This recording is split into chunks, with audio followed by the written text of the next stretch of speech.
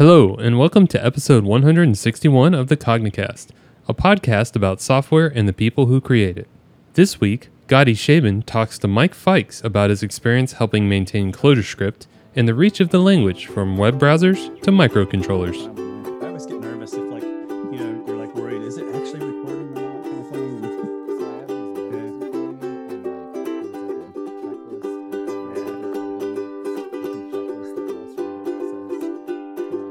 Make sure you are in fact recording. So I don't know what kind of disaster that was motivated by. Oh, it's happened. The whole interview. And if it happens to us, so what? I know it's definitely recording right now. Okay.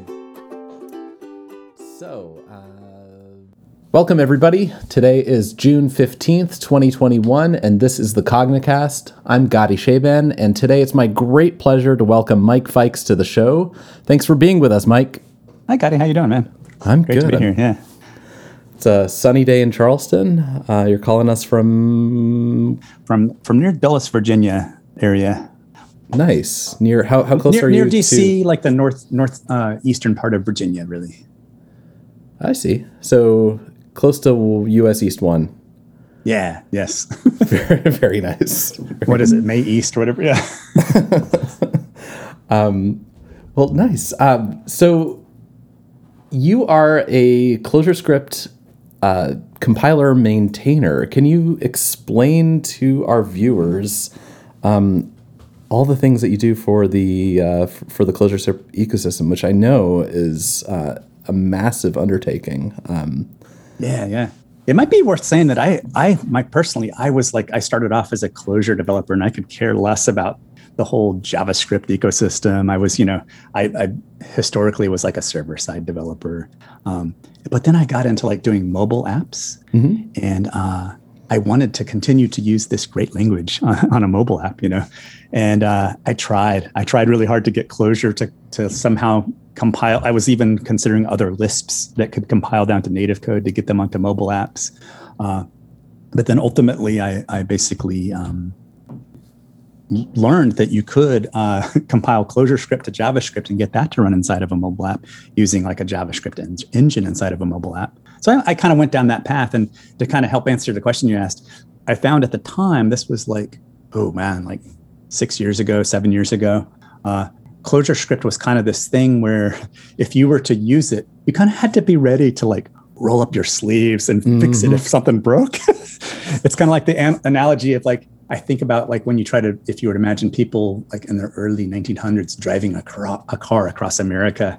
If you were to do that, you would have to be prepared to fix your car halfway across America because you wouldn't otherwise make it.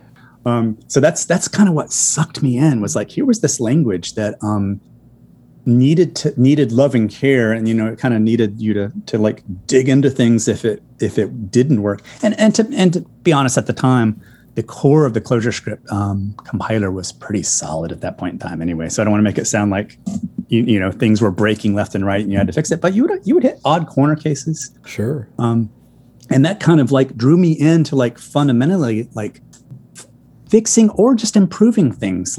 At the time, the REPL, for example, when you would evaluate forms in the ClojureScript REPL, you would not see vars at all. So if you defined a function, what it would do is just spit back the contents of that function back at you, and you wouldn't see the var name, Little things like that were fairly immature at the time. So I remember that was one of the contributions I made, was figuring out how to get it to do that properly. So that kind of drew me in. And also, to be honest, it was David Nolan's willingness to accept contributions from people like me. It's oh, wow, I'm contributing to a compiler now. And that's kind of intoxicating, right? You're wow, I can help change the world. I can make this compiler better. You could change everybody's code like that. Yes, I have control. So it was almost a time where 80% of the ClojureScript environment was there, but there's just all these sort of paper cuts to get to where we are today. Which I would say it was kind of the fundamental ability of that compiler to produce JavaScript that worked properly was very solid even at that point in time. but it's all the like peripheral stuff, tooling surrounding it, certainly, even today still. All the, how that compiler interacts with the world around it has always been like very complicated. And if you're going to do something with it, that's where you definitely need to roll up your sleeves. But even the some of the stuff surrounding how the REPL worked and even some minor things in the compiler and the code generated, you could back then easily find things that could be improved or even fixed back then. So that kind of led me to becoming kind of a ClojureScript compiler maintainer. I just took an interest in it, really. I committed myself to it. I said, okay, if I'm going to use this language, I want to make sure that it works for me. For sure. It's the typical thing. You got to scratch your own itch kind of thing.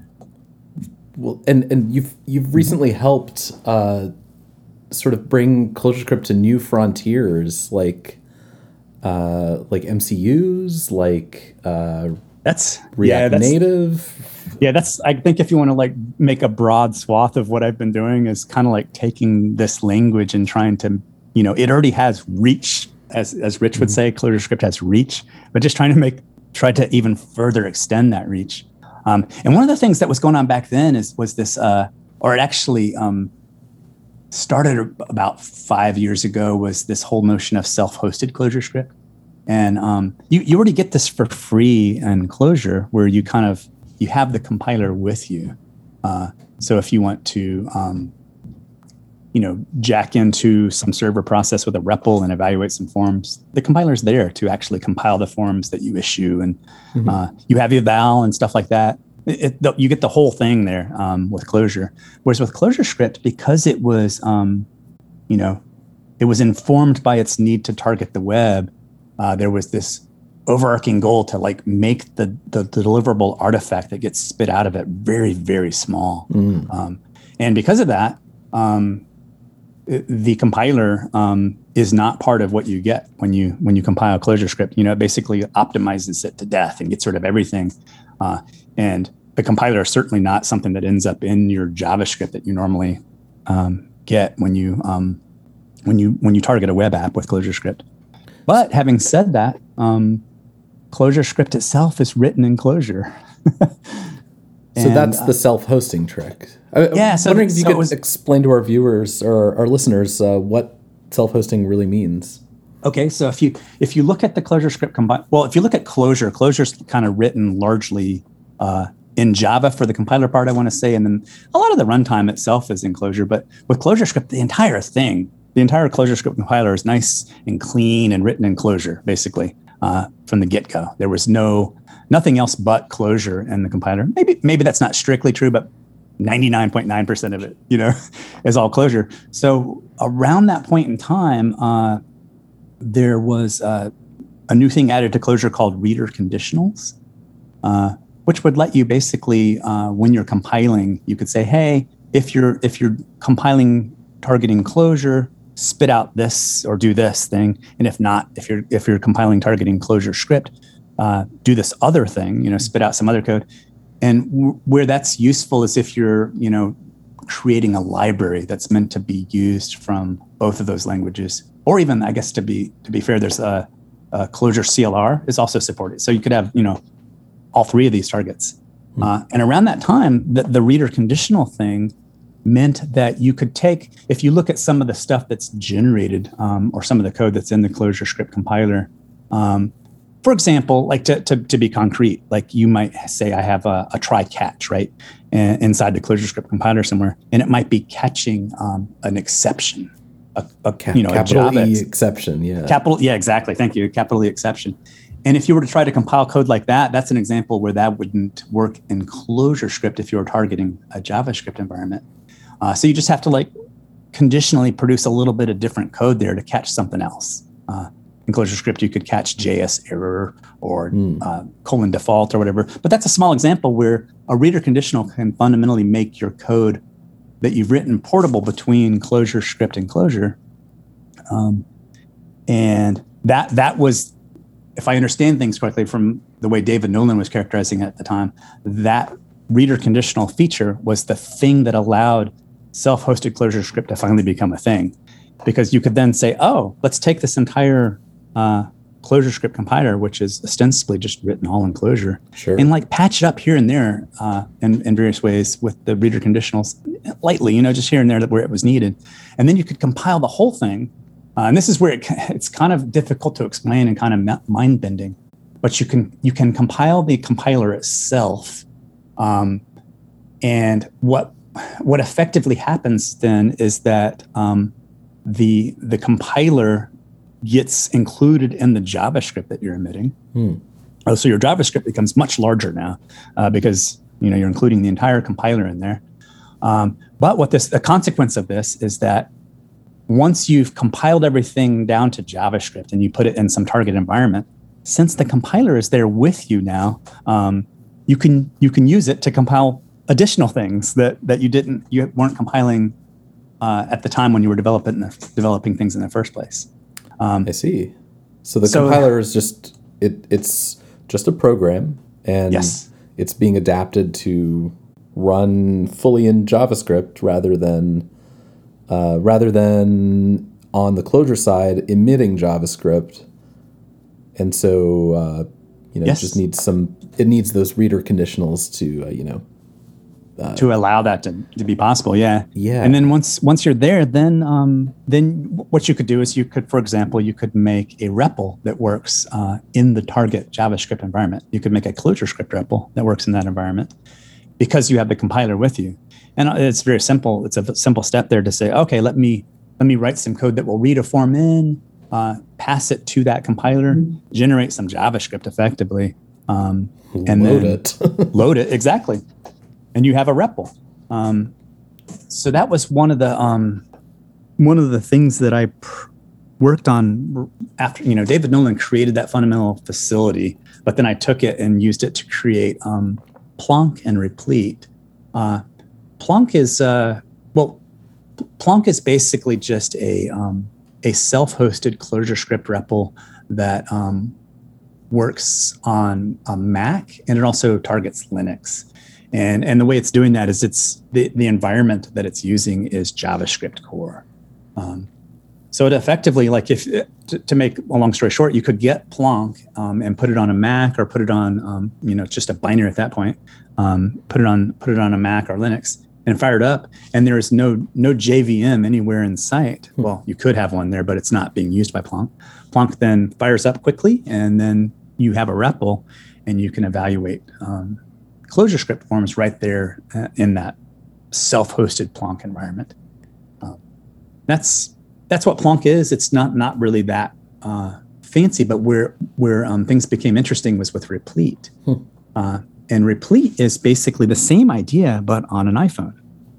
And why that's interesting is that without that, if you think about it, let's say you wanted to say, oh, I want to make a Clojure or ClojureScript REPL that runs on a mobile device, either an iPhone or Android. You might start by saying, okay, can I get Clojure to run there? And I think people have done that for Android. You can get I know people have. You can get Clojure to run on Android, and then you can make a REPL on Android. But on iPhone, there's no Java that's going to run on an iPhone, right? I guess you could. You never want to say something's impossible, but it's just like a no-go from the start. You kind of have to think about doing it with ClojureScript. And that's effectively, to make a long story short, Replete is basically the same thing as Plonk, but it's like a self-hosted ClojureScript REPL for your iPhone. I see. So it's the same sort of mechanism where you have the self-hosted ClojureScript on top of JavaScript core, which is that's the engine used in Safari and Mac, right? It is. Yes. Yeah. Sorry. Yes. So if you go to the iOS App Store and download Replete, what you're really getting is a tiny little shell of a mobile app that is wrapping basically a self-hosted ClojureScript environment. And in that self-hosted ClojureScript environment is the ClojureScript compiler compiled all down to JavaScript. And it just works. There was a lot of stuff to be done to get that to work, but don't want to gloss over it too much. But yeah, that's what that is. And then subsequently, Replete was then ported to Android.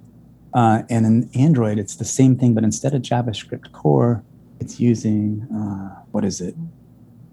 I want to say J2V8, I think. I think it's the same engine that powers Node. Okay. There's another JavaScript engine that you can plug into your Android mobile apps there, and it's the same pattern there. Replete was. I'm sorry. Go ahead. Yeah. Oh no, I was going to say. I mean, people love the experience of writing Clojure code, and they want that experience everywhere. I'm seeing like a lot of efforts to extend the reach of Clojure, like not only to JavaScript engines, but we have Babashka and the native image stuff. We have yes, and that is, in my opinion, really good because it's fast. And that was kind of why I made Plunk initially, was that it turned out to be much faster for startup speed than, like, for example, back in the day, I would do like line REPL with Clojure, and you would wait 4 seconds or so before you had your REPL. Plunk would start up almost instantly as far as a human is concerned. And that kind of leads to this ability to just kind of like script things. You want to like write a little script and have it run. Now, to be honest, you could do that with Clojure these days too. Computers are faster than they used to be 5-10 years ago. So you can write your scripts in Clojure, but I think this is where things like Babashka starts to shine, as if you want to make little command line utilities, where you want, it's basically anytime you might use Bash, to like do some, write some script for yourself to do something. You're like, come on, why are we writing things in this Bash language? Let's write the stuff in a Clojure dialect of some sort. And that's where that was the motivation for Plunk at the time, was just to make it go really, really fast and let you write scripts. But then I want to say that Babashka is like even faster and much more useful. But it's that story of like pushing these things into all the environments. And at the time, I was like everyone else back 6 years ago. I was learning Clojure and ClojureScript myself for the first time. And I would go on walks, right? And I would be thinking about this language, like you often do. You're like, how does this work? How do namespace keywords work? All the little features of the language you might be just rummaging through in your mind, trying to think about how they work. And back then, things like Replete didn't exist. So I would like, I want to just evaluate this here to see how it would, I'd stop my walk, pull off on the side, like, I want to evaluate something. That's how I would use Replete once I built it. It was like, oh, here I'm on a walk, and there's this weird thing that in my mind, I can't predict how it would behave. And I just like pop open Replete and just try a form or two and just. That's great. Kind of like it's there. Yeah, and that's still today how I use Replete. Even I don't use Replete to like develop any huge things. It's mostly for me just like that instant gratification of like, I want to evaluate a form or two and just see how it behaves.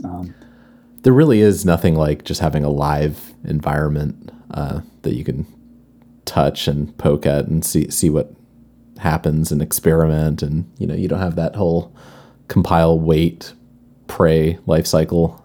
Yeah, and another thing I would say is that the Clojure language is it's interesting in that it's compact enough in a sense where it's small enough.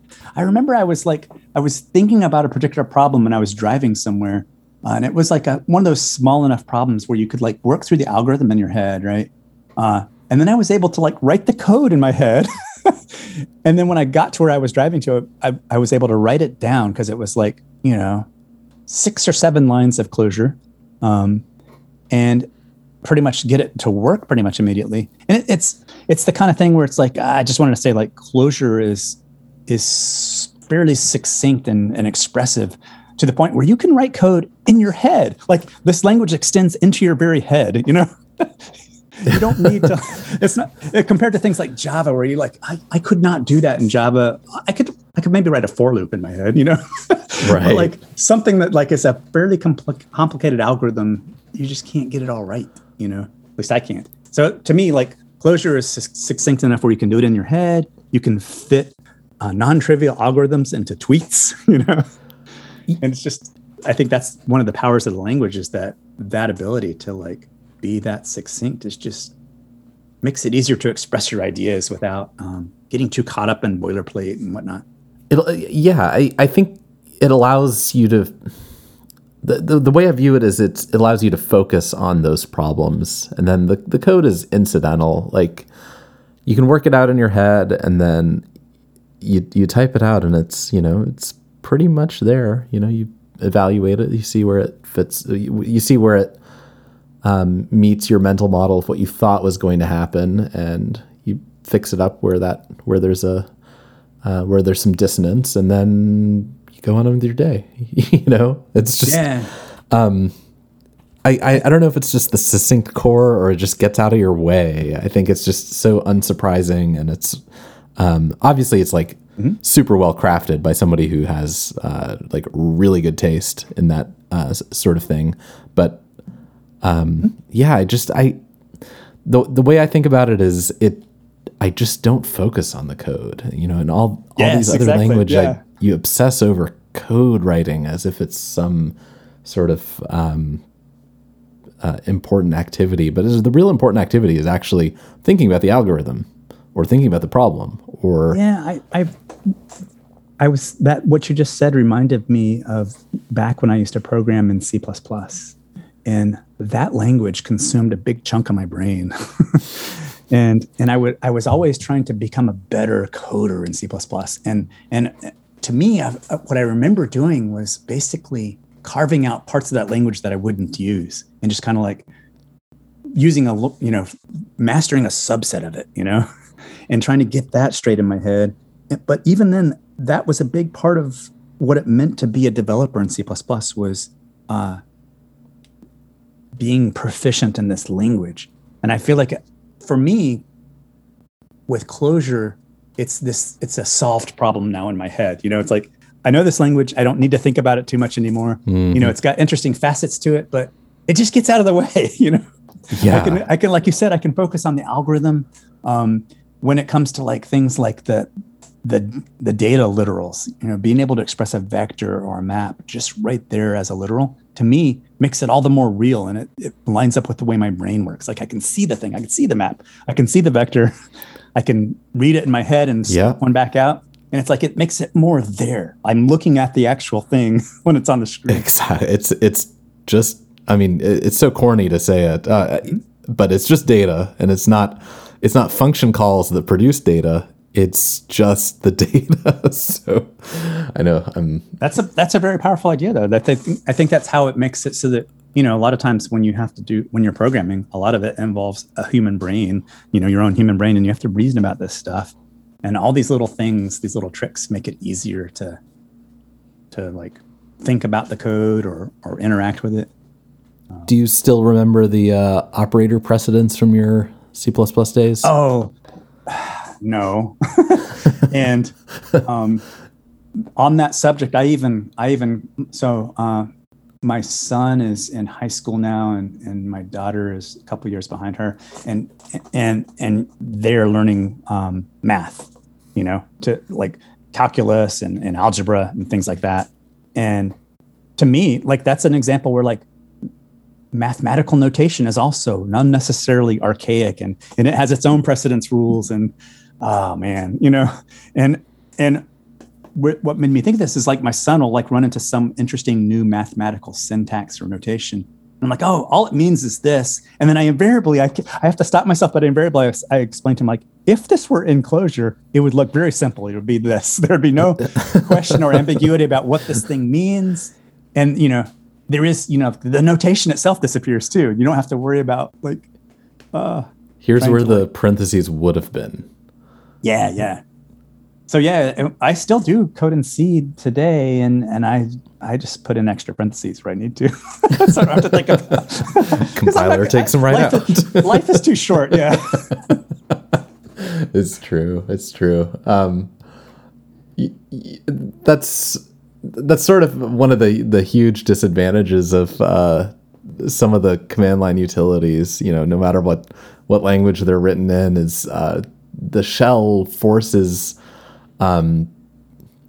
this pattern of syntax for the invocation. Sometimes you have dash whatever to flag an option, and that's analogous to a key value pair in a map. But, if you look at your average set shell command, I often just have to hit -- help, right? The very first thing. I just look it up, see what kind of ordering you need to. That's true. And that even Rich Hickey uses the doc command. Well, I'm guessing he does. I don't know this, but like even he created the language. He probably looks up stuff. It's like, how does that work again?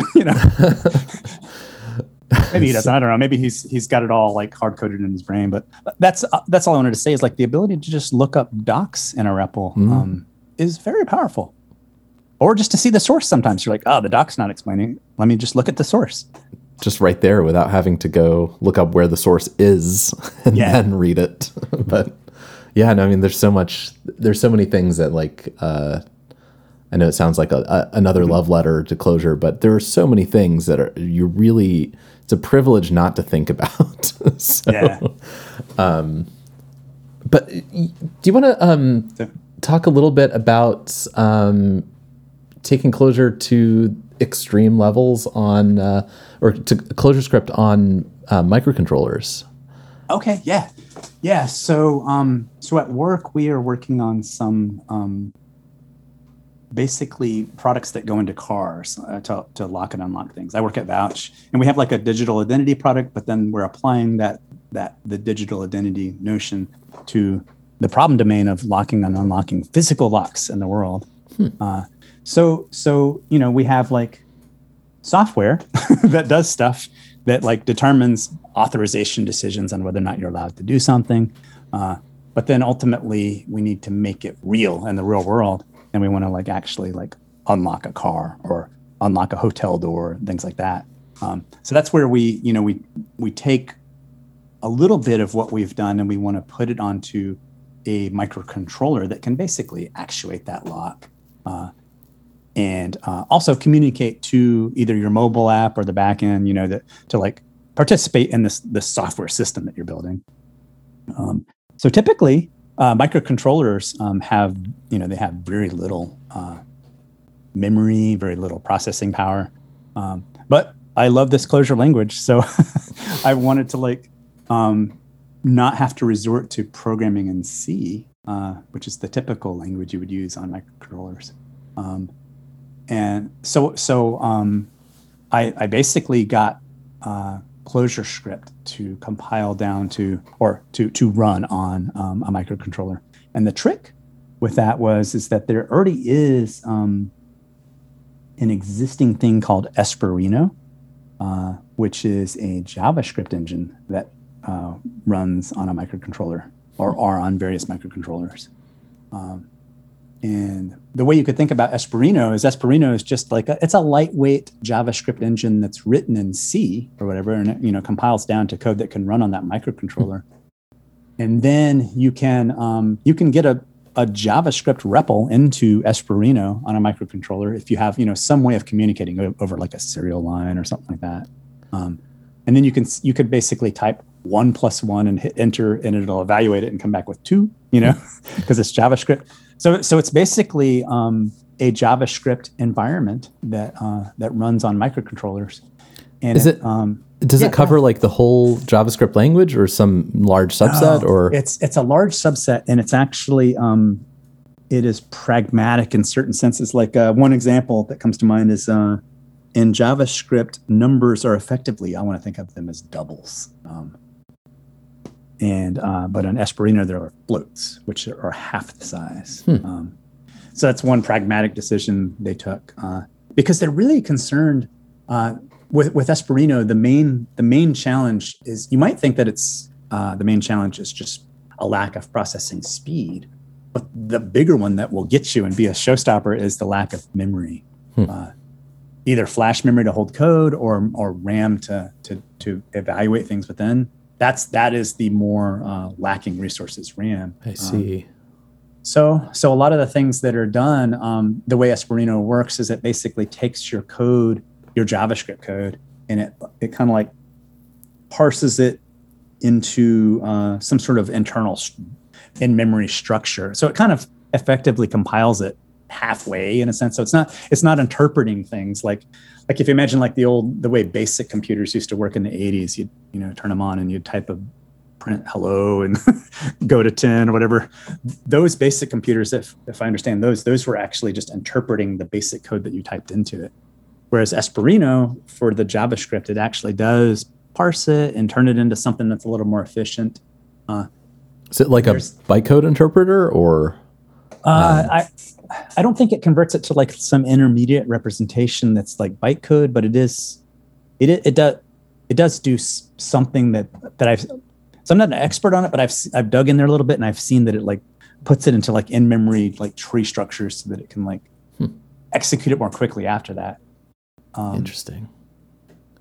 Are there like what were the parts of ClojureScript that rubbed against the memory boundaries of that environment? Oh, okay. I mean, were there adaptations that needed to be done to make it to get it to fit in there? Yeah. Yeah, just to get a REPL. Yes. There. So the main thing is exactly that, the REPL. So in ClojureScript, when you have a REPL, you have the entire ClojureScript standard library available to you at your will, at runtime.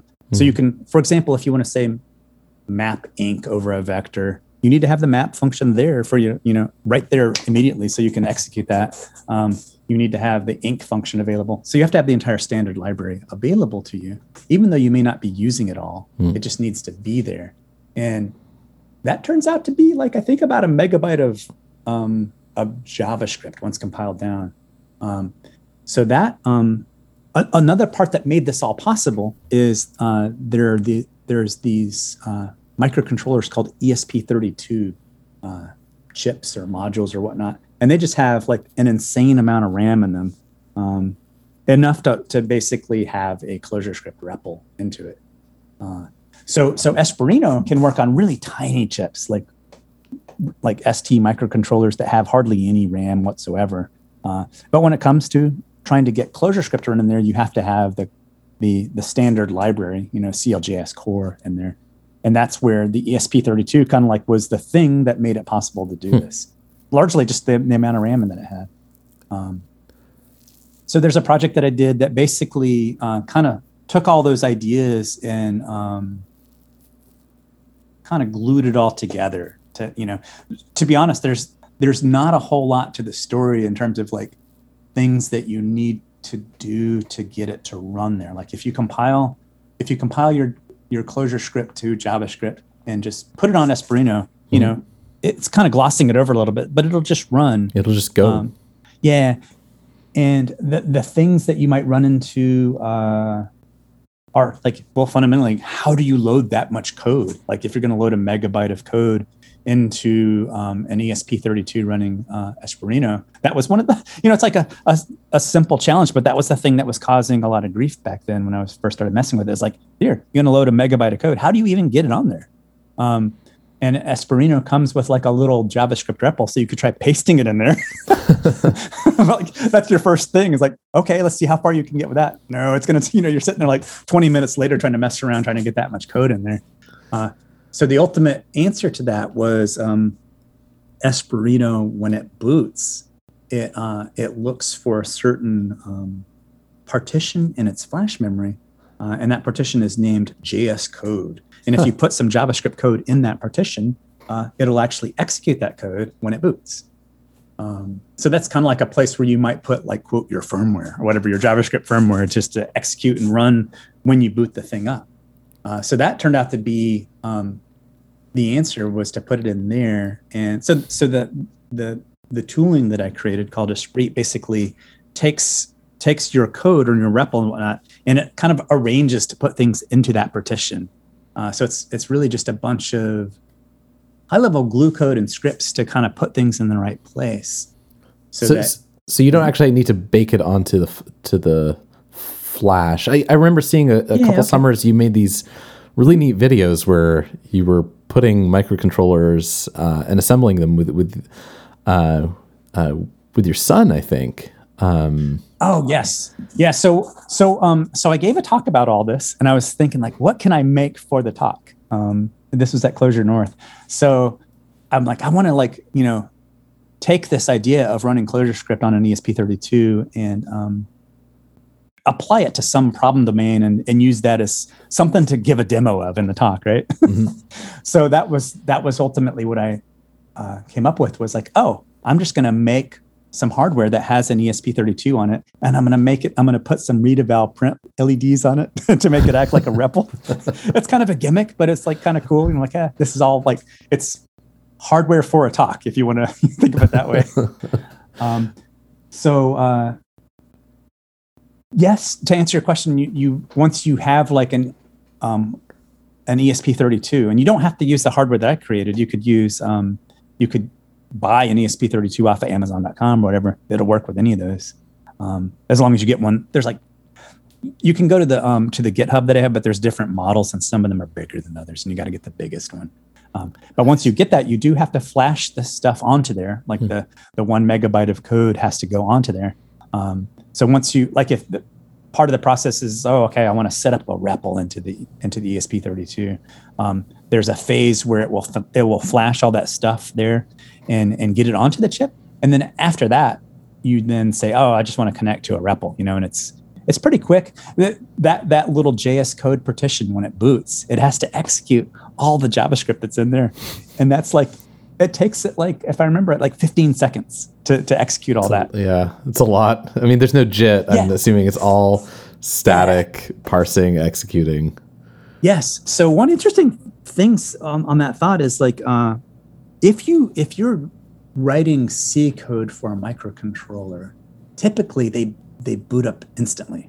And that was shocking to me. I'm still kind of new to this whole microcontroller thing. And it's like you give the thing power, and then it's running. It's doing whatever you've coded it to do, like it's counting things, displaying things, interacting with the world, and it's like instant, the thing's going. With this Esprit thing, it has to spend that 15 seconds before it comes up and it can start doing things. And where that's interesting is if you compare that to the idea of putting stuff onto like a Raspberry Pi, you could run Node in a ClojureScript system, or you can run Java. You can run Clojure on a Raspberry Pi. In either of those cases, when you start up a Raspberry Pi, I think it takes like, I want to say like 30 seconds to 45 seconds to boot up a Raspberry Pi and get going. But once you do that, then a Raspberry Pi is just a much more capable. It's effectively a whole computer running. I got one sitting under my desk running Clojure. Yeah. So effectively, yeah. Yeah. It's like a tiny little computer. Yeah. But so like in terms of time scale, it's the same thing for a Raspberry Pi to boot up, as well as an ESP32 that has to crunch through the whole ClojureScript standard library, right? Yeah.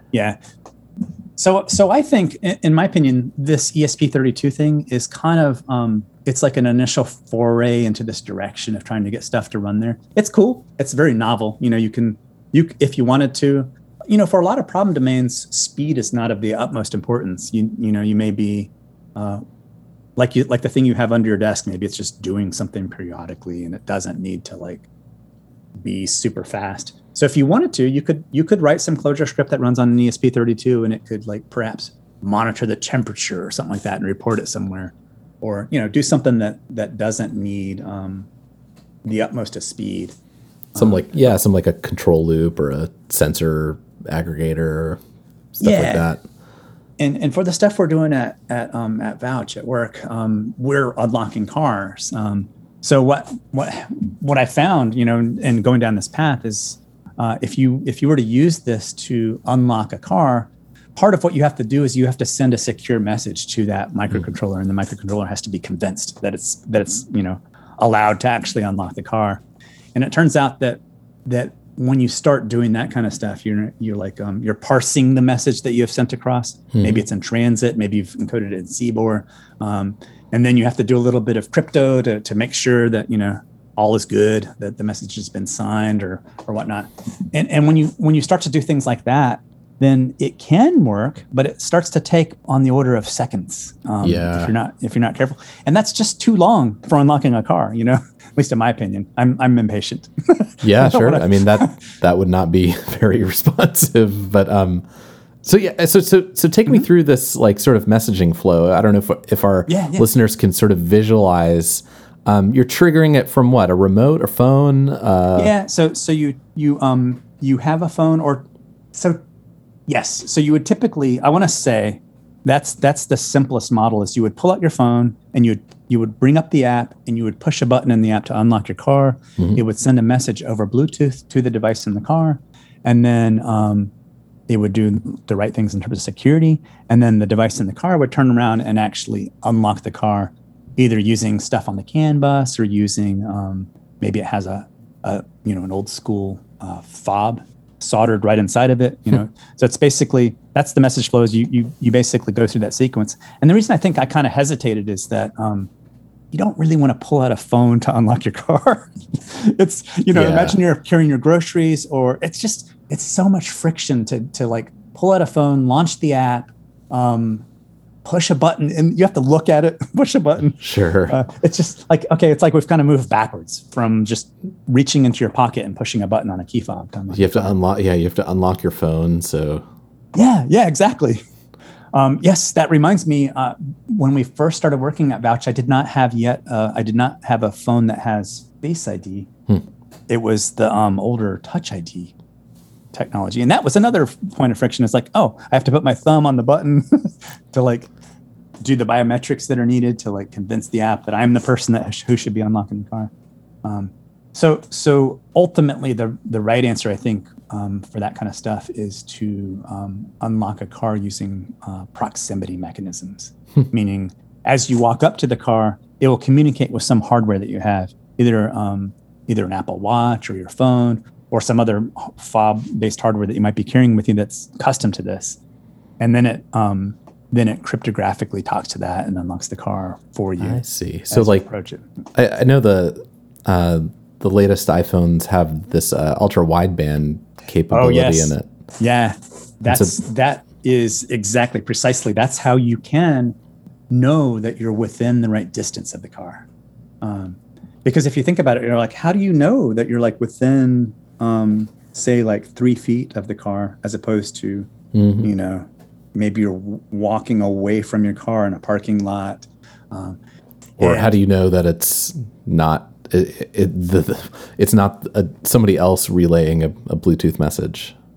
Yeah, and for that you just have to the way we do it is we basically have a key pair on your phone that's used to kind of like be the root of the security that's needed to like then sign messages that are sent to the device in the car. So it's typical, application of. I know you're into security, right? You're basically into this whole. Yeah. I'm very interested in that kind of stuff. But yeah, I mean, it sounds easy to unlock a car, but there are a lot of complexities around preventing replays of messages, making sure you're talking to the right person on the other end. And like I had mentioned earlier in the podcast, the idea of Vouch unlocking hotel doors, or you could apply this to lots of different things, garage doors. And what we're doing at Vouch right now is we're focusing on cars, because, like you said, it on the surface it sounds easy, but then if you focus on that one problem domain or that one application domain, you can just kind of like really hone that particular experience to get it to work well for that particular use case. So how does with Vouch, how does the identity piece connect with this notion of opening hotel or opening your cars? Is that a separate thing, or is this connected to the same? Is that a topic that's? Sorry, we'll edit this out. I'm it's fine. Chewing over words. So is the identity piece a related topic, or does that connect directly to the idea of unlocking vehicles or hotel rooms? So fundamentally, Vouch has like an identity platform that is, it's blockchain based, where the identity information, like I said, you basically have like a key pair that's created on your phone, and then we use biometrics to protect that key pair.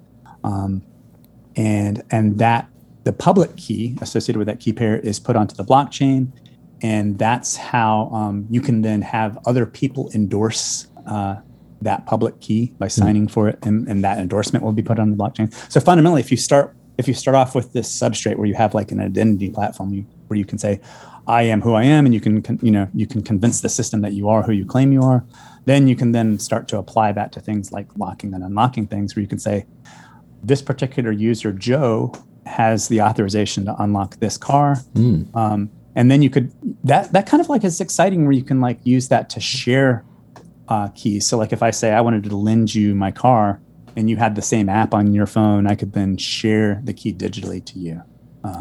And because I would say, oh, okay, I'm going to endorse you as having the ability to unlock this particular car.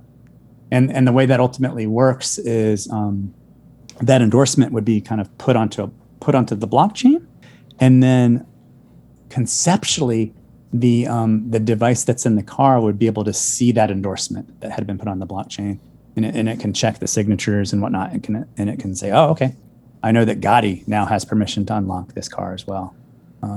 But that's kind of an oversimplification, because it's kind of challenging to get the device in the car to see the entire blockchain, because it could be huge. So what we do is we do cool Merkle tree stuff to like get just the subset that's needed, and it's all cool cryptographic math stuff to not to like gloss it over, but that's I think the world that you kind of get excited about is how to do that efficiently and securely without passing like a gigabyte of log information. So instead, you can just say, you said that's conceptually how it works, but you could just send the endorsement directly to the car, and as long as the car trusts the same things that the whole system trusts, then you don't actually have to transfer all that data at all, right? Yeah, and I think it's fair to say that I want to say that Vouch is not really trying to fundamentally innovate, at least not at the crypto level, with this kind of stuff. We're trying to use the existing proven techniques in the correct way to basically apply it to this particular domain. As a matter of fact, we're not into blockchain kind of stuff. When you mention blockchain, people might think, oh, you're deep into that. Like, no, blockchain is just a tool for us. We use it. Yeah, they're techniques. So really, it's like anything else. Like it's mostly sweat equity, trying to make all this stuff work properly and efficiently, so that when you walk up to the car and you push the button, it unlocks. No question, no latency, and we've all been there, right? You're writing software, and something that seems very simple is challenging to get right in terms of reliability and all the corner cases. Sure. Multiple systems, wireless, the real world. Yes. There's a lot going on there. That's really interesting. I mean, even when you're dealing with like hardware in cars, little simple things like if you have a device in your car and you go and you turn your car on, at least with older cars, when you crank the engine, that would drop the voltage a little bit. It's normally 12 volts. Your device may reboot, So it's like all types of little things that you may not have thought about. Like once you start working on that problem domain, or you're worried about the fact that you're putting a device into a car that will sit there and just drain the battery if left in there long enough. So you have to like worry about, okay, can I put parts of this hardware to sleep, while it's sitting there? So it's like the devil's in the details, and I find that exciting. It's like, okay, you start off with a very simple concept that everyone can understand. I just want to unlock my car, and then just all the little details needed to make that work are fascinating. The deeper you dig into it. Well, that's fun, man. I'm so glad you relayed this this whole world of microcontrollers and ClojureScript in different domains. I know you said you're not using ClojureScript directly on these car units. On the chips. No, so to make it go fast, we still write stuff in C when it comes down to it, and we want to make it so that we can provide libraries to other manufacturers to. So it's probably a big ask to say, hey, are you willing to use this weird thing called Esperino with ClojureScript running on it? Sure. And it's gonna, you need to have a megabyte of RAM available. So, but I still have this dream that we could pull this off, where we could get Clojure or ClojureScript to run in these really constrained environments, where just if you think about it, like if we had I noticed like it was about a year or two ago, Scala came out with a native compiler for the Scala language. So Scala has like, its roots in the JVM, and then later on, I guess they had Scala JS, just like we have ClojureScript. And then like a year or so ago, Scala came out with a native compiler that could take, Scala code and compile it down to native code in some way. I kind of, if I could snap my fingers and say, hey, can we have a Clojure dialect that compiles to native? That would be awesome if we had such a thing. What kind of trade-offs would you be willing to make that happen? Oh, yeah. So immediately you have to think about like a REPL. Can you like, do you want to maintain a REPL? I would want to, like, or maybe at least have a development mode, and then, it's like the whole thing with ClojureScript, like you don't have you can't have the compiler come with you into your target environment. You have to like give up pieces of it. But I would like to just be able to write, some Clojure code that's fairly straightforward and have it compile down to native stuff. I would still want to keep persistent data structures. I would want that. Sure. I wouldn't want to have to do copy on write kind of stuff. You could claw those away from me. Yeah, from my dead and I know like Christoph Grand and his partner, Baptiste Dupuche. Yeah. Okay, they're working on Clojure Dart. And I don't know what that really is yet, but I'm wondering, like, perhaps it's meant to go onto mobile devices. Where Dart might be. But what intrigues me about that is, like, I think about this and like, is Dart a compiled thing? Like, does it compile down to native? So I'm intrigued. I want to know, like, where is that going to go? Would that lead to the ability to generate machine code? And maybe they have a specific target use case in mind that might just be mobile, but if it opens the door, let's say you could then take that and make a command line app on your computer, just compile it down to some sort of machine code. That'd be cool. I mean, even just targeting. I mean, at Newbank where I work, we use Flutter a lot, and that's Dart based. So that's Dart based. Okay, that's probably part of this story. Yeah. Yeah, I'm watching Clojure Dart with a very keen interest, because that would directly impact us in a very good way. I mean, we use Clojure pretty much for everything on the back end. So but the Flutter world is sort of it's an alien world, different paradigm entirely. So if we could have Clojure running in yet another place. That's what I think the Clojure Dart thing is probably going to solve is the Flutter world. So on that note, you've done some work around React Native and. Yeah. So what got me into all of this, even what got me fundamentally into ClojureScript itself, was I was trying to do mobile apps back in the day. And like everyone else, like around 2012, I couldn't resist it anymore, and I learned how to write mobile apps. I'm like, I gotta mess with this stuff. I need to learn how to do it. So I learned Objective-C and how to make apps in Xcode and whatnot. So I've been doing it that way. But then I'm like, that like I kind of initially said, I wanted to figure out how to do this with ClojureScript, and I actually like made my own way of doing this. And it's called Gobi. You can look up the repo, and I basically like figured out how to get ClojureScript to run inside a JavaScript core and drive a native app by kind of like poking at the then, like if you imagine, like if you have a list view inside of Objective-C, you can say, okay, that's cool, it's all native, but then I want to like control it or orchestrate it from ClojureScript and have it like drive that thing.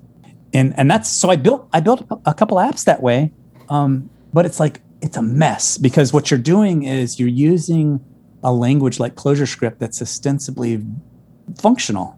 You have these functional paradigms, but yet you're poking at this bag of mutation by changing the UI, saying, okay, like add things here and there. So it's good, but it's not great. So React Native came out after that, after I had been working on that stuff that way. And I think because I had been, I know this actually, someone in Facebook told me this, because I had like been doing stuff with ClojureScript and mobile apps. And perhaps because of my association with ClojureScript, I got really lucky. I got a preview copy of React Native.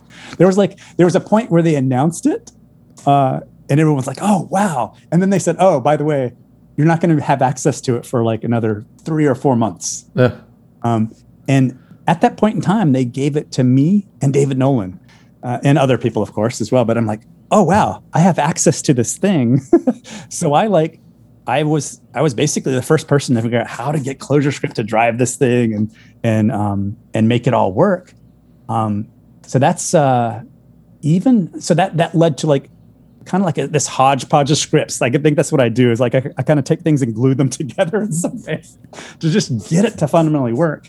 And that led to this thing called someone took my stuff and named it Natal. Took all the scripts and named it Natal. And then later on, someone else took that stuff and polished it even more, and that's now called Renatal, which is like, if you go and look, that's probably the most popular way to like do React Native app development for both iOS and Android is this Renatal system. But I didn't realize the evolution there. Yeah, it's like a long story. This was around the 2015 timeframe. And backing up a little bit, React itself had already gotten good support from ClojureScript because there were libraries like, Reframe and Reagent. So that all that existed, and like David Nolan had other layers on top of this React thing. So it turned out once React Native came out and we got ClojureScript to work that way, all of this existing stuff that had been written for the web pretty much was able to be applied to mobile apps. You could use it to, you had to recognize that you were driving different things inside of a mobile app. Some of the constructs were different, but the ideas were the same.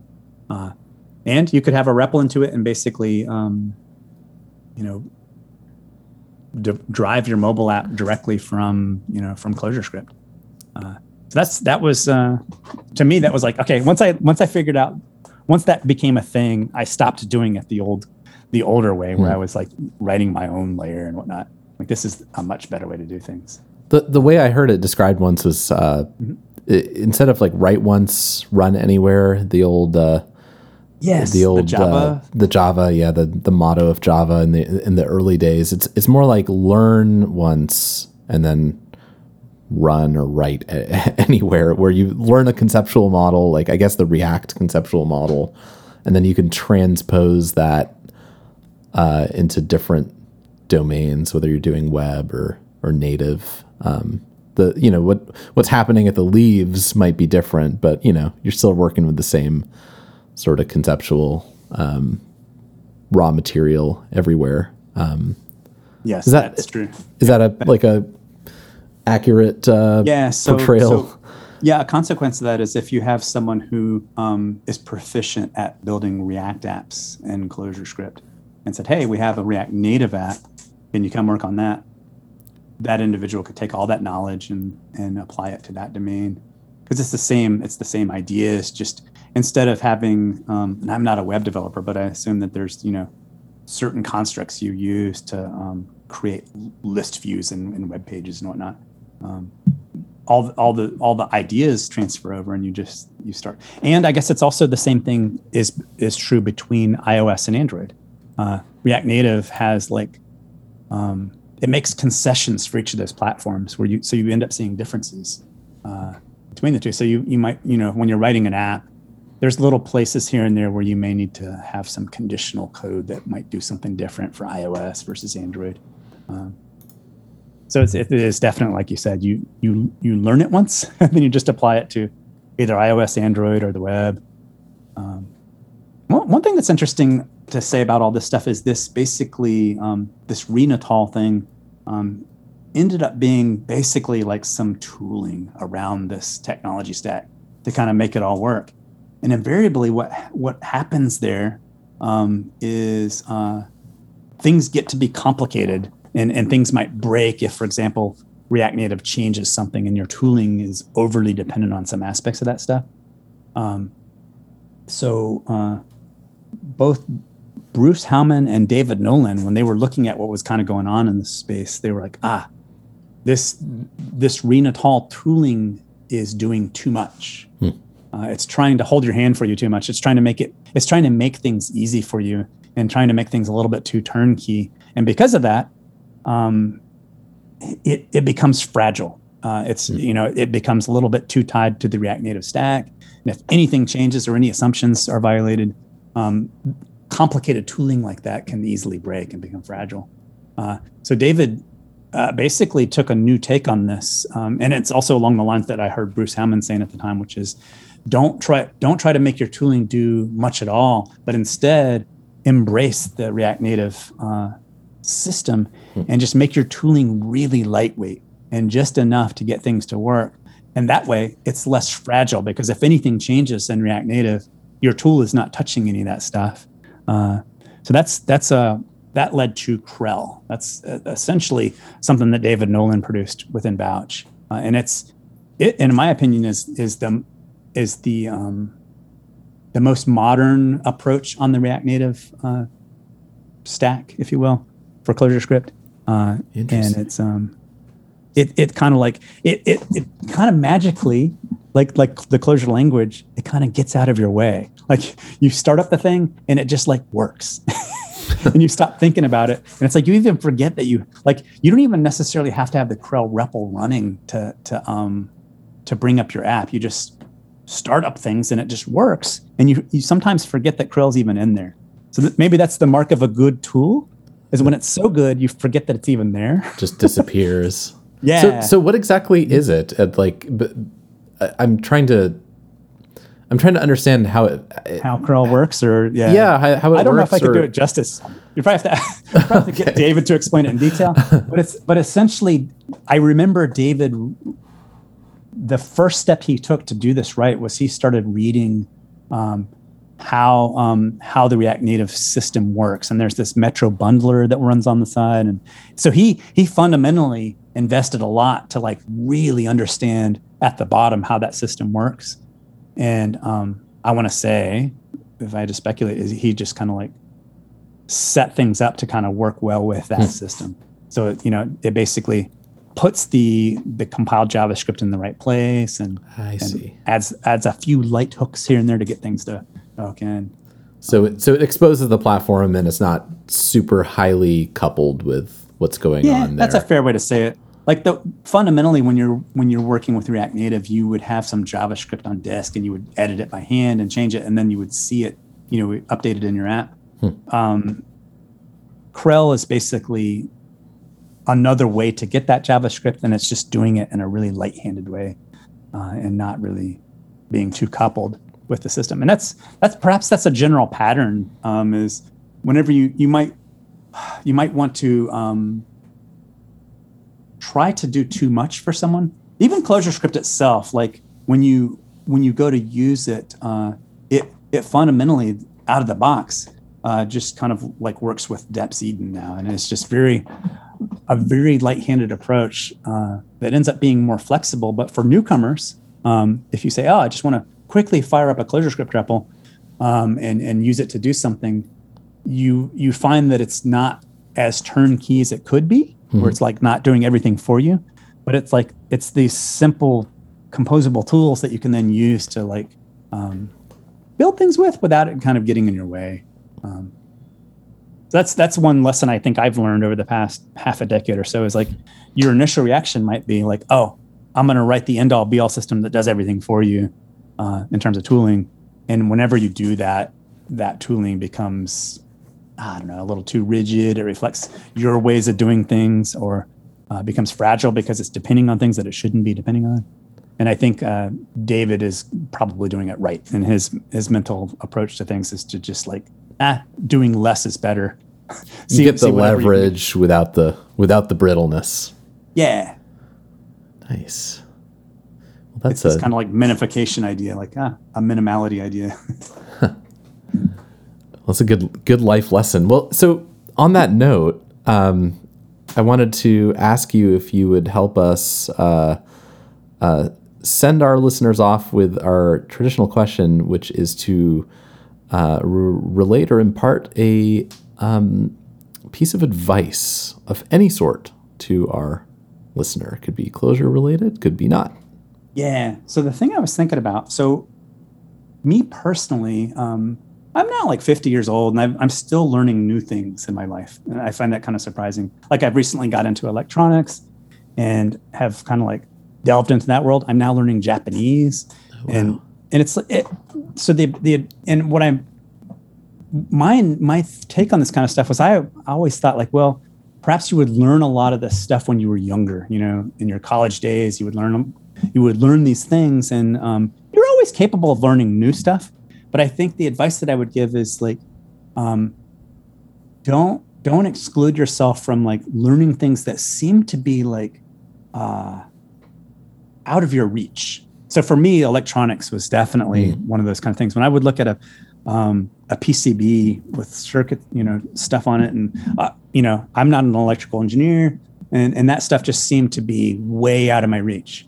But I found that if I just kept watching a lot of YouTube videos about it, and after like a couple of years, the thing that seemed impossible to me starts to make more sense, and I can grok it. And so that's my advice is like, if you're like me, you may start off in this place where you think, oh, that thing that I'm looking at, Japanese or electronics or anything, playing a guitar, it seems way too complicated, and you might be frustrated. Like especially with something like a guitar, you might pick up one and get frustrated and put it back down because it's just too. You're not making progress, or you're not, not proficient yet. And my advice is like, even if you're older like me, you can, if you stick with it, after enough time, something will happen and it'll rub off on you, and you'll learn it. So that's my main advice, I guess, is don't give up on something that you think is difficult like that. The human body's ability to adapt and learn is quite impressive. It's amazing, isn't it? I'm just nodding along with you, and I think people listening will be nodding along too, because we all have that subject that we think is inscrutable, but you just chip away at it and then you're there, And it may take a long time too. That's the part of the advice too, is give yourself a year or two of not understanding it, not doing it, and then it'll just like slowly come. You'll like, oh, okay, now I'm getting this, whatever it was that's causing me difficulty. And then suddenly you're an expert. So. Yes. Yeah. You just need to understand it better than everyone else, or a little bit better, and then you are the expert, right? Well, Mike, it's been a pleasure talking to you. Super fascinating, and I very much appreciate all the things that you've contributed to the wider community. So keep on keeping on, and thanks. Would love to have you on again sometime. Thanks. Yes. Thank you very much. You have been listening to the Cognicast. The Cognicast is brought to you by Cognitect. You can subscribe to the Cognicast, listen to past episodes, view cover art, and read episode transcripts at our home on the web, cognitect.com/Cognicast. You can contact the show by tweeting at Cognicast or by emailing us at podcast@cognitect.com. Our guest this week was Mike Fikes, who you can find on Twitter at mfikes, at MFIKES. Our host this week was Gadi Shaban, who you can find on Twitter at SmashThePast. This week's cover art was created by Russ Olson. Audio production is by Bear Cave Audio and Robert Randolph. The Cognicast is produced by Kim Foster, Joe Smith, and Jarrett Binford. The main theme music is by Newbank's own Nazca, who can be found at www.nazcamusic.com. I'm Robert Randolph. Thank you for listening, and we hope you to hear us again on the next episode of the Cognicast.